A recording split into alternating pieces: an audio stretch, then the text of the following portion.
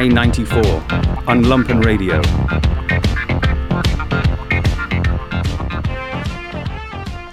Welcome again to another edition of I-94 here on WLPN Chicago. This is Lumpen Radio. As always, my name is Mr. Jamie Trecker.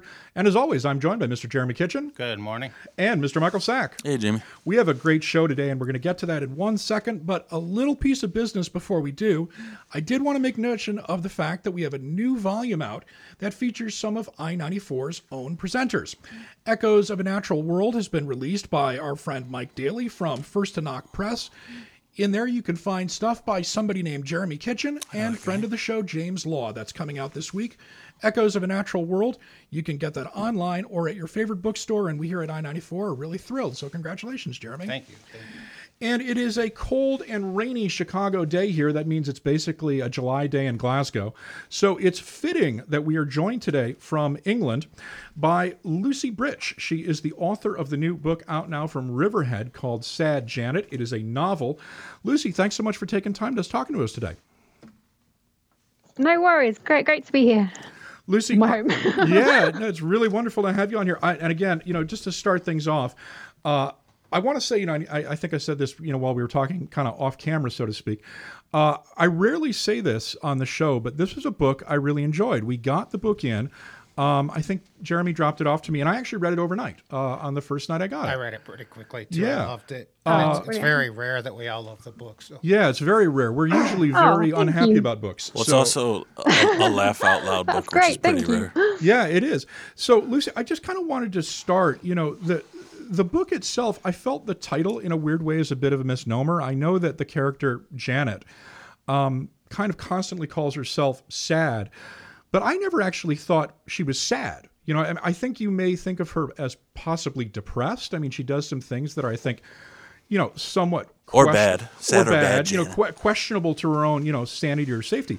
But I thought it was really interesting. Most of the novel, to me, seems to be an exploration of somebody that is really resisting fitting in with other people's perceptions of how they should act. Her family, her boyfriend. Say like an outsider. Yeah, sure. And I think it's a really interesting and very funny examination of this. Could you talk a little bit about why, I guess, you chose this subject in the first place, and what about the character of Janet appealed to you so much that you gave her this voice?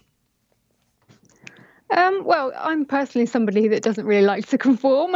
I like those sort of people myself. So, but yeah, the book actually came about because I suppose I had a few bad Christmases when I just didn't feel very happy. And I thought, if there was a pill I could take that would make me happy and sort of fit in more and conform with what was going on around me, then I would probably definitely take it. That's interesting. Did you? I was going to ask you if you'd had some problems with Christmas. I think some of us here on the show kind of have some mixed feelings about Christmas. I have no feelings about Christmas. Michael and I we don't necessarily celebrate Christmas because it's not in our religion. But I happen to love the tree and the lights. And Jeremy, you have some mixed feelings about it as well. Christmas to me it's I don't know. It's like a scam to me. It's just like a time you're forced to hang out with your family when you might not necessarily. Yeah, exactly. If you didn't have debt before, you can have debt after. Yeah, and it's it's just like a big. First of all, I'm not religious, and I could care less about the birth of Jesus. And then second of all, it's a time of mass consumerism, and that's exactly. Yeah. I think that's what I'm really against. Really, I think I want to love Christmas, obviously, because it's like it makes you feel like a child again. But I think I've just sort of fallen out of love with it a bit as an adult, obviously. I think it's always sucked, though. I mean, for me, I never liked Christmas. I don't know. It was always weird hearing about kids being traumatized by finding out that Santa wasn't real. Yeah, I never got that, how messed up kids were when they found out Santa wasn't real. Well, I'm the youngest of 8. I found out everything way too young, so yeah, that explains a lot. No. Yeah, and it's really interesting, Lucy, because Christmas, especially in England, is such a major holiday. I mean, they make a huge deal out of it. Even Doctor Who has a Christmas special. I mean, is it really that different from here? It's pretty massive here. Yeah, no, it's. I would say in some ways it's more oppressive in England. I think there's been things starting in the shops already here. Really, I've noticed already. Oh, really? Yeah. Just small little things like chocolates and cakes and things just appearing gradually. It's September. Well, we're taping this on already. September 9th, so yeah. I hate to sound like an idiot, but I didn't know they did Halloween over there too. That's more recent. That's in the book. Yeah. That's more recent, though. That's more recent. But this is a really interesting thing. Lucy, how is some of what Janet does based on your own experience outside of the fact that, you had some bad Christmases and didn't really want to experience that? Well, I worked at a dog shelter when I left college, so she's sort of like a heightened version of me, I suppose. She's not me, but she is sort of part of me. Mm-hmm. Cleaning up dog poop. Yeah, lots of. It's pretty depressing.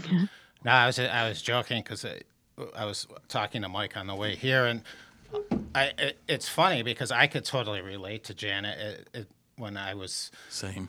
I could as well. Yeah, fart jokes, talking about poop all the time, eating candy. We were joking beforehand, but like as a 50-year-old male, I could very much relate with her.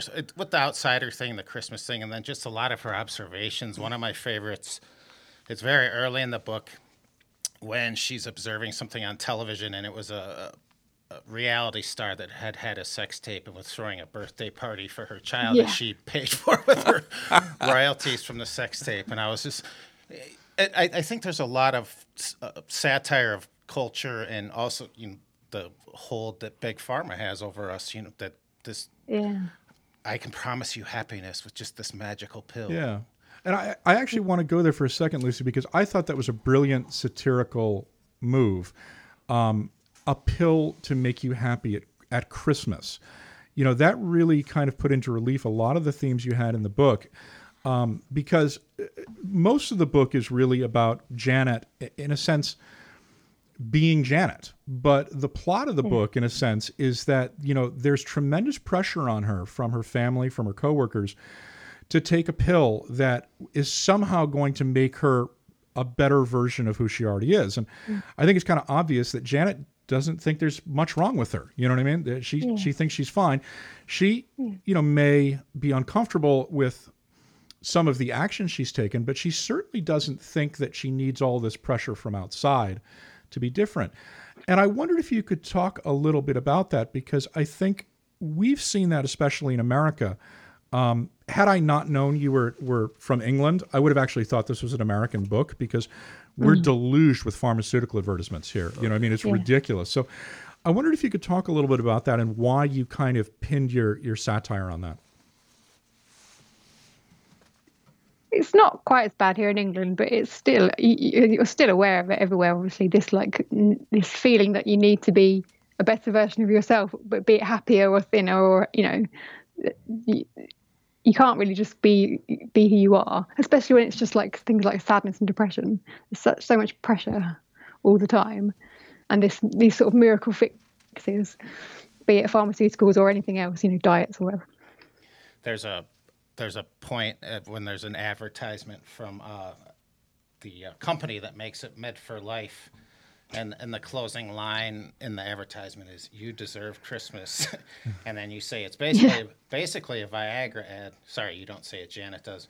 And we can help you get it up for Santa. And even though, that's a very humorous aside, I think, that's kind of what they're aiming for. It's just like, here is this world that you can have at your fingertips. And to me, Janet seemed like she was pretty okay just being herself. Yeah. That's what I think. I think Christmas is this huge, happy, big, joyous thing. And it's like, come join us. Why wouldn't you want this?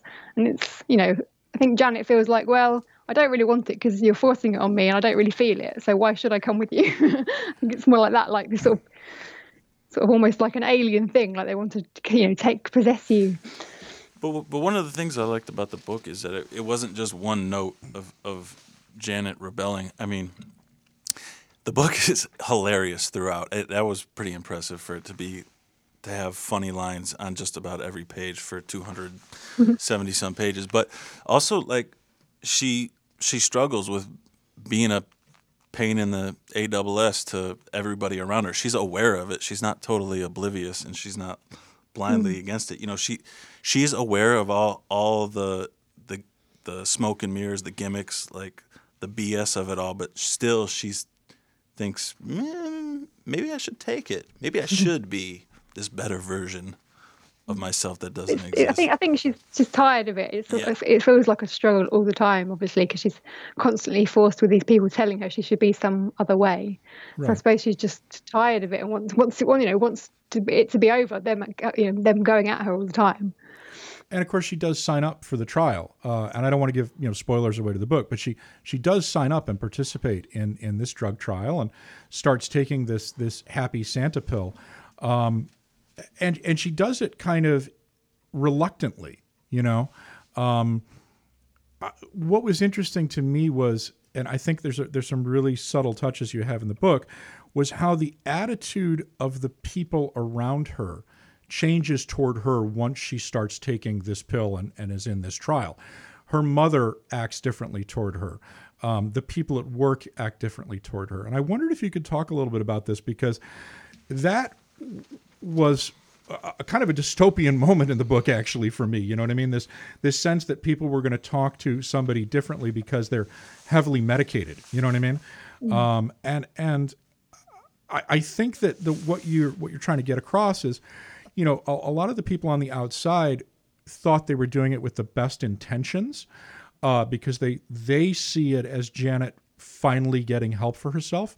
But that's not the reality of it. The reality of it is that she feels pressured into doing something by her peers. And then once she does this, their attitude toward her, which has been negative, changes.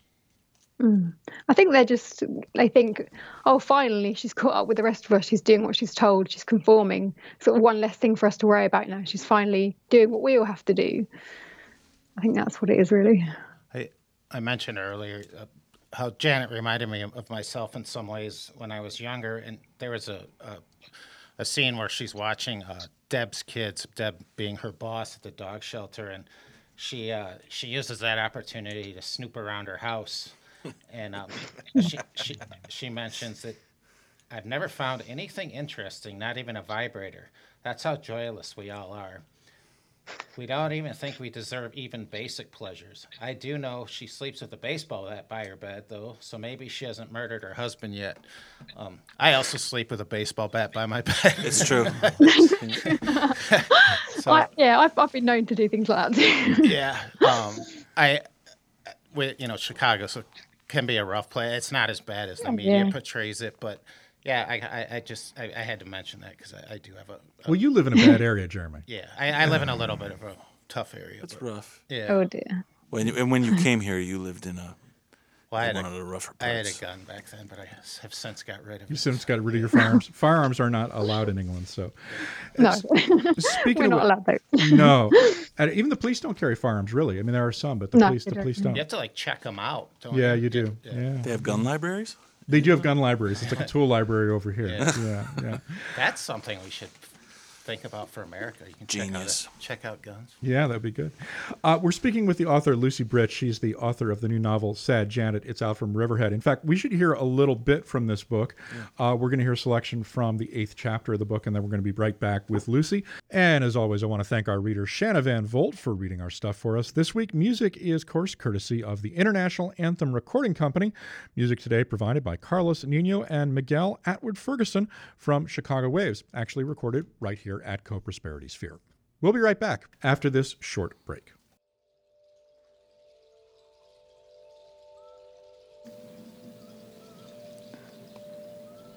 It was the pill for shyness that cemented my feelings that pills were garbage, that we were one step away from a pill that would make you straight when all most of us wanted was to be allowed to be crooked, broken, flawed.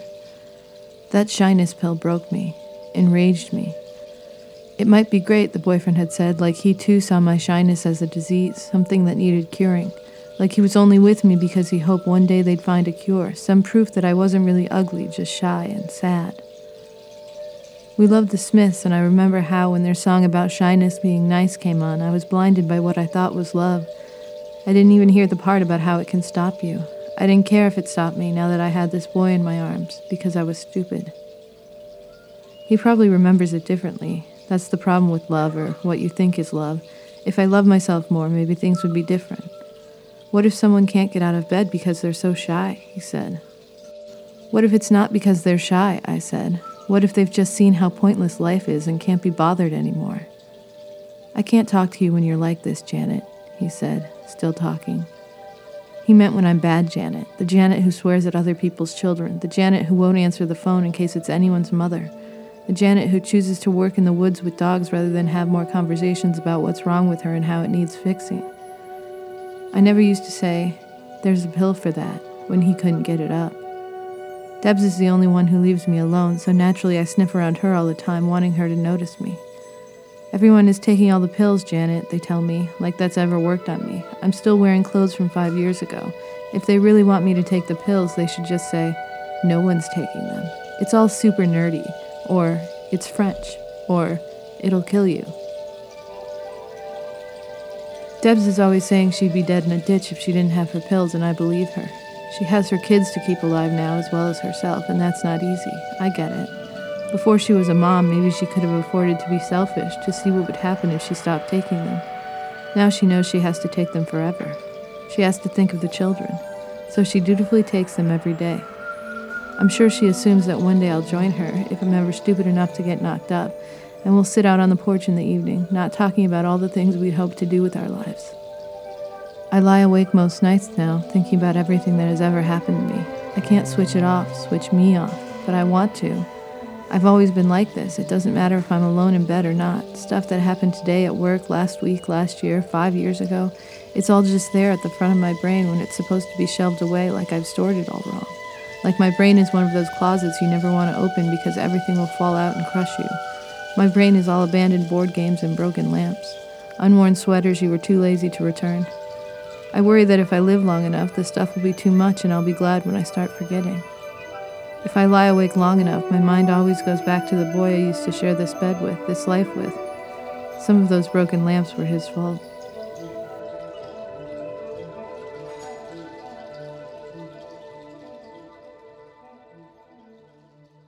And we're back here on I-94. We've been speaking with the author, Lucy Britt. She is the author of Sad Janet. We just heard an excerpt from her book. Lucy, I kind of wanted to talk to you about the process of how you wrote this book. You know, some people, kind of plot out a story from beginning to end. I got the feeling that, and this could just be me, that you did this in kind of different sections. You wrote little bits at each time and then kind of stitched it together. Could you talk a little bit? That is how I write. I'm a bit strange. Yeah. I'm not very good. My process is I don't have a process, and I feel quite inadequate a lot of the time. But my brain doesn't really work like that. I just sort of have to write when I feel like it and write random bits, and then I sort of almost fit them together. I'm very strange, and I've been writing this for quite a few years. So it's like little things that pop into my head about this character. She's sort of been with me for a long time, and then I've just only recently just got it together to make her a book. Jamie mentioned this short story collection that I'm in before we started. I write that way too. It's all over the place, and I also love in your acknowledgments. You say, to be honest, I wrote this book on my own. And towards the end, you had some editorial help, but I think that's amazing. And did you have a literary background in college, or did you just write this? No, not at all. I've never taken a writing class in my life, so I'm just winging it completely, really. I always did want to be a writer, but I didn't really ever think I could. I did English and culture at college. I've worked in jobs that were like in publishing and libraries, but I've never had a writing class or anything. I'm a librarian here in Chicago, and all right. You must read a lot because librarians are the best, I think. Oh, thank you. It's true. You must read a lot then, because I've always been of the ilk that believes that if you read a lot, then you should write. Yeah. And that you can't. Definitely. This is in my opinion, and that you can't really learn how to write in college. And I'm a big reader too, and that's where I learned how to write. Just reading. I do. I think it's the main way, really. I'm self-taught. If you're gonna, the only way to really know how to write a book is to read all the books, I think, and then just have a go. I think that's it, really. I don't think you can teach the humor, though. One of the things that makes me nervous about this book is that people aren't gonna be able to find it and laugh with it, because so many people don't read it anymore. They look to Netflix for comedy or stand-ups. Were you ever in the stand-up circuit? or anything like that? No, not no. I'm definitely too shy for that. But I love comedy as much as I love books. It's like my main other thing. So. Well, you have a very funny Twitter feed, by the way, as well, that I've seen. Oh, thank you. That is quite witty. When I can be bothered to tweet. Yeah. One of the things, kind of getting back to the process. And you said you wrote this over several years. You do thank George Saunders, who, if listeners don't know who George Saunders is, he wrote a very well-received, very absurd short story collection called Civil War Land in Bad Decline, which I highly recommend. Brilliant. It's so brilliant. Yeah, it's a great book. And his sense of humor, I actually, off camera, I asked you if you'd gone to Syracuse, where George teaches, because I thought that, oh my gosh, this woman must have been reading George, and he must have been, helping her along. And so it's so amazing to hear that, George is just a friend. He's, helped me out, and no, didn't take any writing courses at all. I think that's really inspirational, and I think you should be really proud of that. Oh, thank you. I literally read those short stories years ago, and I thought, this is someone who writes the things I want to sort of write. And I didn't realize he was such a big deal. And I just dropped him a message, and we've been friends ever since, really. So he's just brilliant. He's just great. Lucy, do you watch Peep Show, the British TV Yeah, of show? course. That's my favorite show of all time. And I try and sell it to everyone. And some of the humor in here was, it reminded me of that. Thank you. American humor is not as subtle and dark as British humor. A lot of it's just like in your face and not really all that funny, but I'm more on the dark, absurd side. And I love dark comedy is my thing. Yeah. And I was really surprised, I remember when this book came out, it kind of was released around the beginning of the pandemic lockdown. And I know the New York Times, called it one of the beach books of the year, which I thought was hilarious, because I was like, if anybody's taking this to the beach, oh boy. It was like when I took William Volman's the Queen's Diaries or whatever to the beach, 800 pages of pederasty. One of the things I did want to ask you was, because this book did come out when we had a major lockdown, did this affect how you were able to kind of get behind the book and promote it and talk about it? I know that a number of books that were released kind of, in a sense, got a little lost. You were very lucky. You had a lot of really good reviews and a lot of really good content. And I remember reading about it. And then, sometimes these books are kind of hard to find, because booksellers apparently are having trouble getting them from the printers, because of this stuff. Yeah. Did that affect your rollout at all? Not really. We just sort of had to go with it and do the best we could. I had some friends whose books were sort of pushed back a bit, but we just went with it, and we've just been modelling along ever since, really. And what was the stuff that Riverhead, put behind it? Because, this is basically your first time book, you know what I mean? Yeah. You're a debutante. So yeah. What did you do to promote the stuff? We just did what we always do. the usual, try and get reviews and essays and the usual ways, really. And it's been harder, obviously. Yeah. It's going to be a staff pick for the Chicago Public Library this month. So the cover's also thank you. A huge selling point. Yeah, the cover's sad greyhound is just so pitiful. Mike and I are both we both have two. I have two rescue pit bulls, and Mike has a pit bull and a Chihuahua mutt. So we have lots of rescues at our two homes. So, and Jamie has two rescue cats. I do have two rescue cats. Yes, I'm not. Oh, boo! Well, no, not boo. No, not really. I've had cats as well. It's fine. I like all animals. Yeah, I find actually that cats are a lot like dogs if you spend a lot of time with them. One of our cats, we walk on a leash, and he goes out for little walks and is very friendly. You know what I mean? Have you seen that woman in Little Village? So you're that man. You're that man with the cat on the leash. I am that man with the cat on the leash. Yes, I am. There's a woman that, over in Little Village. Fair enough. There's a woman with a ferret here. That's quite cool. Oh, we've got we got a woman with a pig here too, and a goat, and a bear. Actually, we've got what? Yes, Beth, who lives in Pilsen, used to walk around a trained circus bear in our streets. I did a side job with a guy the other day who has 60 cats at his house. That's too many. 60. That's too many. Not on Leeds, though, I hope. I also want to mention people that have ferrets are weird. That's all I'm going to say. Ferrets are great. They're so stinky. I don't know. There's like They are stinky. They have like a hippie. And they go up your trouser leg. They run up your trouser leg if they have the chance. They're very strange. Yeah, that's true. Ferrets have like a hippie stereotype here, so it's like if you see a filthy hippie with white guy with dreadlocks, they often have a ferret hidden among them somewhere. Yeah, those guys are everywhere. They are everywhere. Before we go to break, I did want to talk a little bit about the use of the animals actually in the book, because the dogs, in a lot of ways, are sometimes more sympathetic than most of the people. And you're obviously a big animal lover. You said you worked at a dog shelter. Can you talk a little bit about that? Because, like you, I do feel that, the animals in the book seem to be, in a way, a lot more responsible than some of the other people. Yeah, definitely. I mean, like me, Janet prefers animals maybe than humans. They're easier to be around. They don't really expect anything from you, do you? You can just sort of be yourself. Mm-hmm.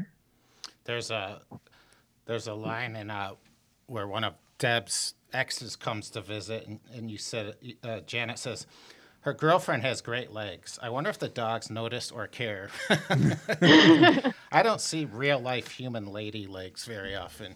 I thought that was a great line. There's so much humor, and I was going to add, people are talking about this being a beach book, and so being a reference librarian, people ask for funny books all the time, and it's pretty limited because there's books that are funny for smart people, and then there's just like funny books, and I think this would there isn't enough. I think so many books would be better if they're funnier, in my opinion. Yeah, and it's hard to recommend them. Of course, there's like Confederacy of Dunces, and Brilliant. Probably one of the funniest books I've ever read. But you know what? I'm gonna say, and this is not always going bold. It's not a lie. This is up there with Confederacy of Dunces, one of the funniest books I've ever read. That's amazing. I'll take that. Thank you. One of the funniest books I've ever read. On my tombstone. Chicago Reviewer says it was as good as Confederacy of Dunces. Well, no, and please, yes. Yeah. I want that in writing, please. All right. It's very hard to make someone laugh out loud while they're reading a novel. And I was like cracking up the whole time, and it made me really happy. And I was like, I have to recommend this book to people. I had the same experience. I was reading this. My wife was asleep in bed, and I was sitting up all night. I kept waking her up, giggling. And I normally don't get a book and kind of just read it all the way through. I would say that the book is a fast, clean, smooth read, which is in my book a very good thing. But I too, a mark of a good book to me is one that you get and you don't really want to put it down. I mean, I think one of the things that we really haven't mentioned about Janet is, we've talked about how, she may or may not be depressed. She is an outsider, but she's a very engaging person. Yes. You actually do want to spend time with her, and her observations on the world around her tend to be very astute.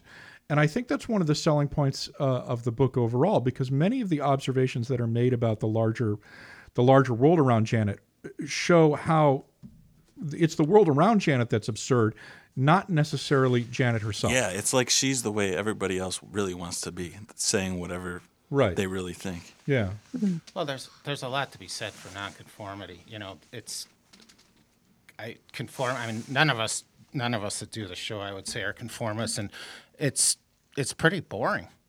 When you walk the main street, especially now. I mean, it's just our culture. I think so. Our culture is just television and things like that. It's garbage. Yeah. I don't know how else to I put don't it. understand it. Yeah, that's why cats should be on leashes and walked. Yes. That'll be on your tombstone. It'll be on my tombstone. Yeah, old man walks cat. We're talking with the author, Lucy Britch. She is the author of her new novel, Sad Janet. We got to go to a quick break here and remind people of the folks that help make this station possible. As always, you are listening to WLPNLP Chicago 105.5 FM, and this is I-94. We'll be right back after the break.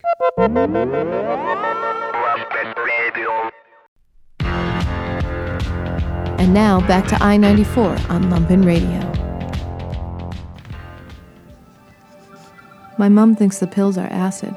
She thinks I'll see elves everywhere, and I will because there are elves everywhere. It's Christmas. I don't know how everything got so complicated, she says, popping in Xanax. When I was a girl, she says, never a good start, we were just grateful to have some time at home and a tangerine. Please, not the tangerine story, we groan. She used to put a tangerine in our stockings. One year I left mine in there the whole year and it turned to dust. I thought it was poetic. She thought it was disgusting. We were both right. When I still had a boyfriend and we still liked each other, he'd come see me at work.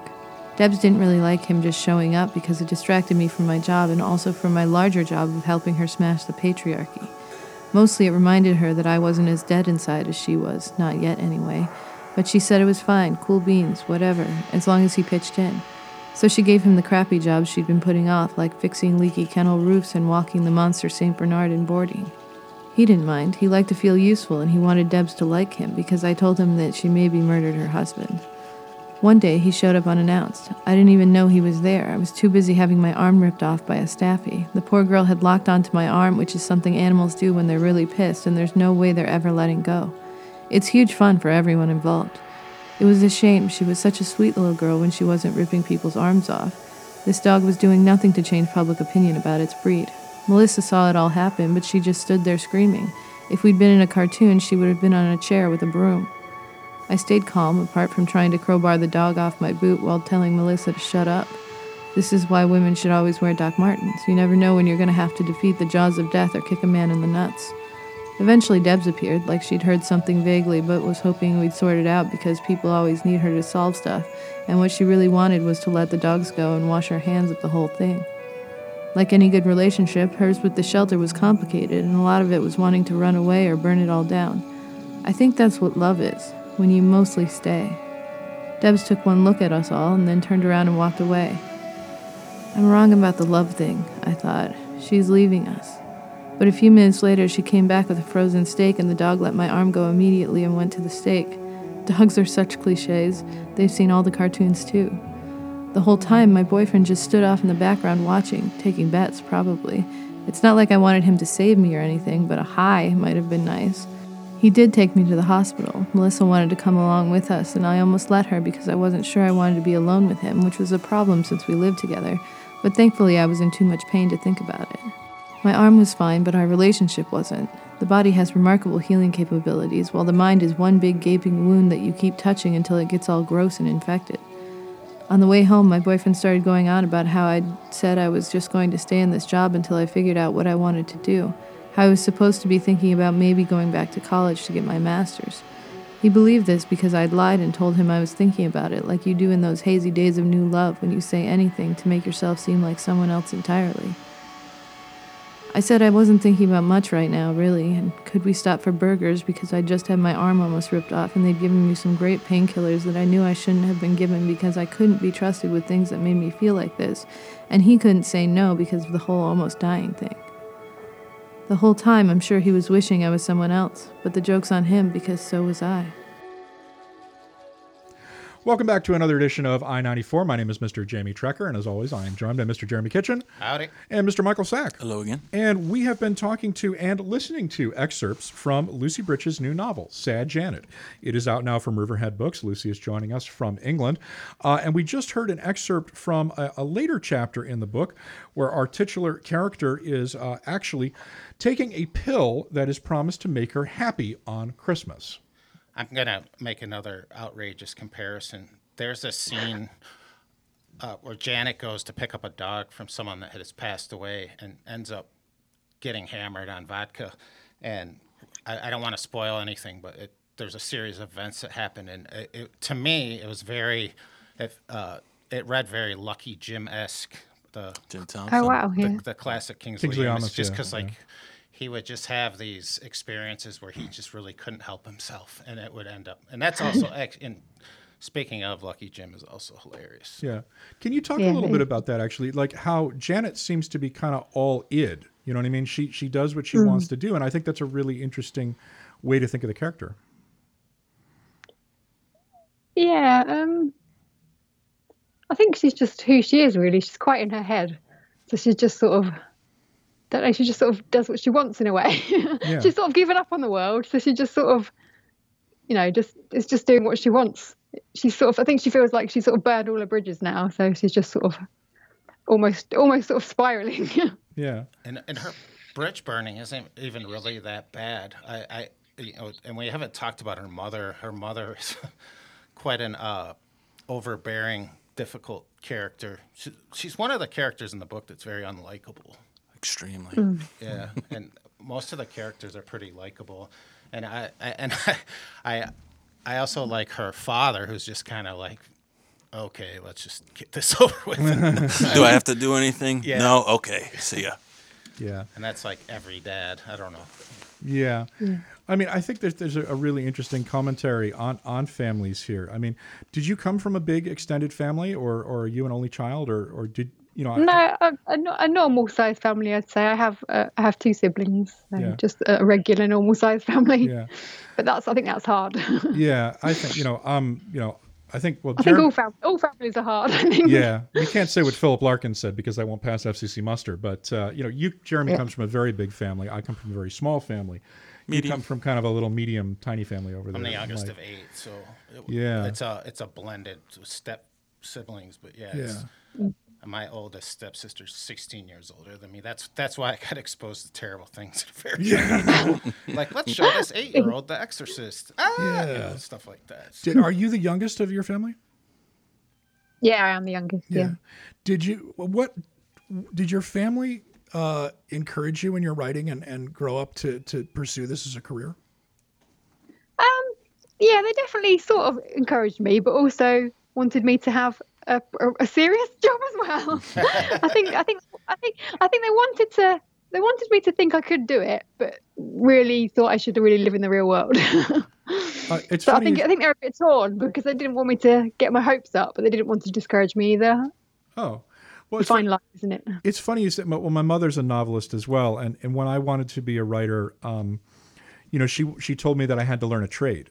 You know what I mean? Like I think she would have preferred that I was a plumber who wrote rather than a broke writer. I think A writer who plums. yeah, definitely. Yeah, I think that'd be a good. That's a good combination, I reckon. Librarian who writes. You see all life there. I think you see all life then and get good stories. I think that would work. Yeah, and she's from Aberdeen. She was the daughter of a tradesman herself. So I think that was part of it. But I think that's kind of interesting because I think it's amazing that you went to school and did stuff that had nothing to do with writing at all, and you've kind of steadily been able to make a name for yourself. I mean, you were nominated for a Pushcart. You've been well published elsewhere, and obviously Riverhead thought enough of you to take a chance in this book, and it's been well reviewed. So there is a lot of oomph behind you. Does that kind of surprise you? Definitely, yes. Yes. I think I don't know, it's taken me a long time to get here, but it is all the only thing I've ever really wanted to do. But I didn't really ever believe in myself until quite recently, and I just thought, okay, well, I've got to do this now, so I'm doing it. Oh yeah, I hope you keep going. Yeah, keep going. You're still working on stuff. And one of the things that's interesting to me in the book, and again, it's another thing of Janet, and I don't know if it's a characteristic you share, but I liked how the ex-boyfriend is actually never named. The boyfriend. The boyfriend. He's just called the boyfriend. That to me was very, very funny, and it kind of summed up. There's a line in the book where she says, I'm paraphrasing, but someone says, I'm just trying to help people, and Janet says, all I see is another man telling a woman that she needs to be fixed. And that was a vein that ran, right through the book, that I thought was very powerful and very, especially in this era of Me Too. You know what I mean? I thought that was something that was very, very poignant. And I wondered if you could just speak to that a little bit, because I think you've really hit on something that's very timely. Well, it's also, there's like a subtle feminism that runs through it, but it's not like what we get in a lot of American writers, where it's just like thrown in your face. It's just like her actions.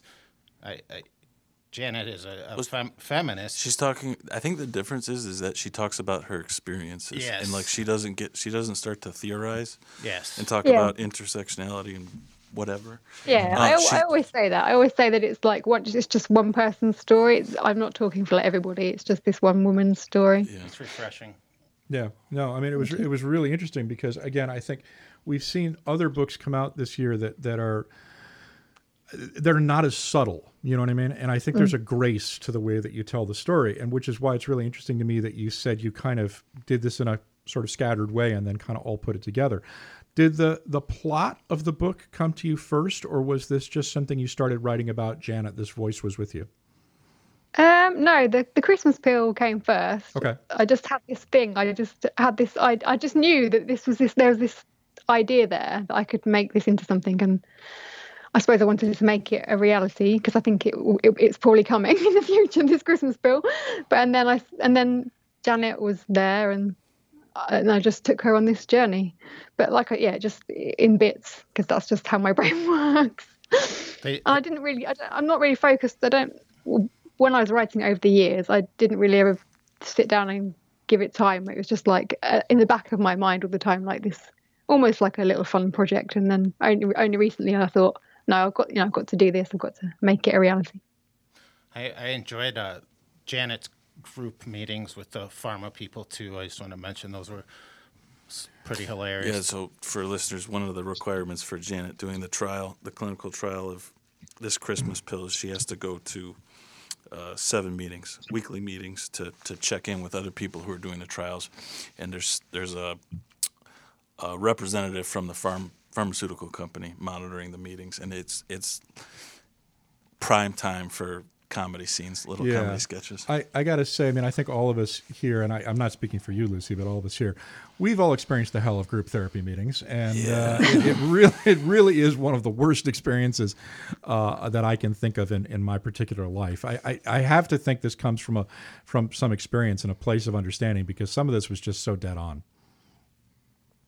Yes, well, I don't know if I really want to speak too much about my own personal experiences, but I'm not really very good at joining with anything. So for me, that is the most awkward possible thing, having to be in a room with people and talk with them about things like this. So, and I think it is a great place for comedy, really, if you're awkward in a situation like that. Yeah, because she does, and your character Janet acts in ways that are both kind of surprisingly human, but also very inappropriate. She has a relationship with one of the people in group, which is highly frowned upon, as I recall from my days in group. And I believe she doesn't even bother to learn his name, if I recall correctly. Eventually she does. Eventually she does. But I mean, she does all kinds of things that are very subversive in group, which is pretty funny.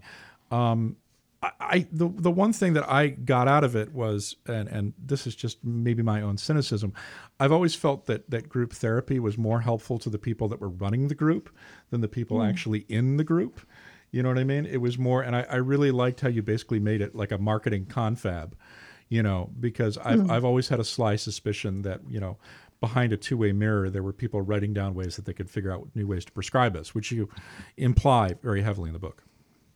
Yeah. Yeah, well, I think Janet thinks everyone's watching everyone all the time, and everything's just, for some other evil plan. It's not really for our best interest, is it? Anything? Everything's to do with capitalism and consumerism, and I think that's what she thinks. Well, what I think as well, I suppose.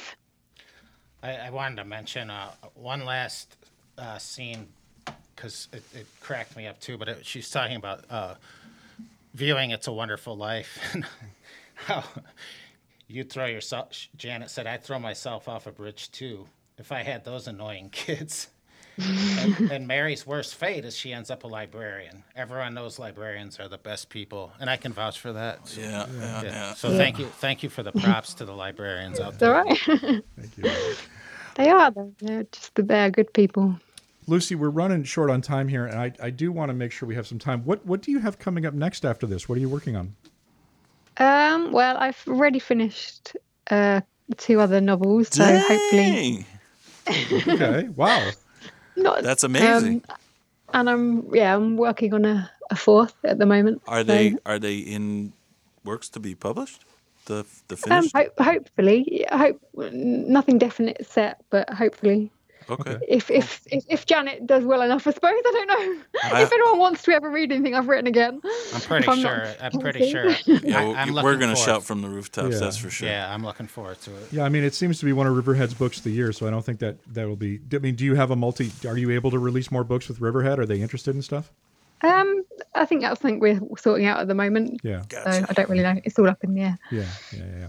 Well, good luck with that, because, I mean, this is a great first novel, and it's a great breakthrough. And thank you so much for, spending part of your day with us here in Chicago. No, it's really wonderful. Thanks, Lucy. This novel is very refreshing. We read a lot of stuff, and every author we have in the show, we read the books, and then we also, we turn them down, too. And when I read some reviews of this, and when I got the book, I was just like, this is awesome. So we're really stoked to have you on. So I appreciate it. Oh, thank you. Thank you. That's so nice to hear. Thank you.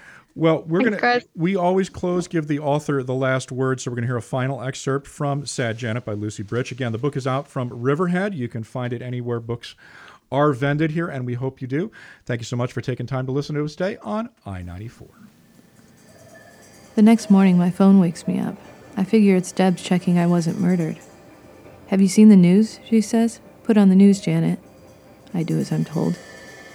Richard Grossman is all over it. He'd been arrested. The details are confusing, but it seems someone has leaked internal data suggesting that his pill was actually a chemical blend of ingredients I've never heard of. Magnesium stearate, the host reads, mycocrystalline cellulose, pre-gelatinized cornstarch, and sucrose. Wait, sucrose? Isn't that something, Alex? Says the host. The pill they called Santa's Little Helper was a placebo. There was no scientific study, no chemical cure for holiday-specific depression. The Christmas pill was a fraud. "Are you watching this?" Deb says, still on the line. "I don't understand," I say. "It was all a scam," Deb says. I'm falling again, but this time it feels like I've been pushed. The full story unfolds quickly in a wave of scoops, press releases, and breaking news. I sit in my dirty motel room glued to the TV, shaking with anger. After the leak is confirmed, the company has to admit the whole story, all the research, all of it was fabricated. It was all a scam, just like Deb said. There was never a Christmas pill. We were the only untapped market, so they tapped us with a sledgehammer. Once we were out cold, they figured we'd take anything they wanted us to. I flip the channel and there's Farmer Bro himself, my Farmer Bro, Grossman's local rep. The reporter has caught him outside his building looking disheveled and ashamed. "We were just giving people what they wanted," he says, not looking for a minute like he believes it. "People wanted to buy a happy Christmas, so we made that possible," he says. His name is Jason, according to the Chiron. I've never bothered to learn it, or maybe I've just chosen to forget it. For the first time in my life, I feel a solidarity with the talking heads. They're outraged, they say. People have been duped, they say. It isn't right, they say. And I just sit there watching and nodding furiously before I finally fall asleep. But it doesn't last long. Overnight, literally overnight, the narrative changes. The next morning, I wake up and turn on the TV. The first thing I see is Richard Grossman, somehow out of jail already, holding a press conference. "The world needed something to bring people together," he says, "and we did that. Does it really matter how?" He looks around, waits for that to sink in. "Don't you see?" he says. "It worked. People all over the country had a happy Christmas. They found the real Christmas spirit right there inside of themselves. And it was all thanks to our pill." I wait for the talking heads to roll their eyes with me. I can keep waiting. They're lapping it up. "Richard Grossman has done something amazing, Alex, hasn't he?" Suddenly it's not a scam but a holiday miracle. He's basically saying he saved Christmas and the world is buying it. It's enough to make me vomit, which I do, a lot. I see a girl I recognize from my meeting giving an interview. She says she always suspected it was a placebo, but she doesn't mind. It helped her see what she was missing, and she already started taking Prozac. Yay! No one seems to feel cheated but me, and I didn't even take the damn pill. The next day, the tabloids run an exclusive tell-all from Dickie Boy. I don't even have to go outside to get it. The news is still covering it nonstop. He says he started out by trying to make the Christmas pill for real, for the love of his life, but it was just too hard. It wouldn't work, and he couldn't figure it out, so he made it all up for Vila. Turns out the only true part of his story was Vila Shirk. He goes on and on about Vila, about her depression and her listlessness and how sorry he was about her life, and I can just hear what people are thinking. What a caring man. He loved this girl so much he made her a pill. Or, maybe he couldn't, but he wanted to. All I see is a man speaking for a woman and telling her she needed to be fixed.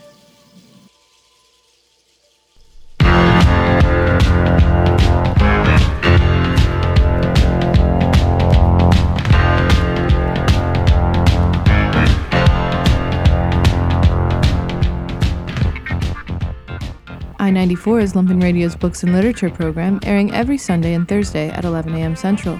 This episode featured Lucy Britch, author of Sad Janet, out now from Riverhead. This episode originally aired on September 10th, 2020. I-94 is a Lumpen Radio production, with readings by Shanna Van Volt, show intro and promo voiced by David Green, music by Laurie Johnson and Bill Bennett from the KPM archive. For more information on I-94 and for past episodes, visit EYE94.org. For more information on Lumpen Radio, visit lumpenradio.com.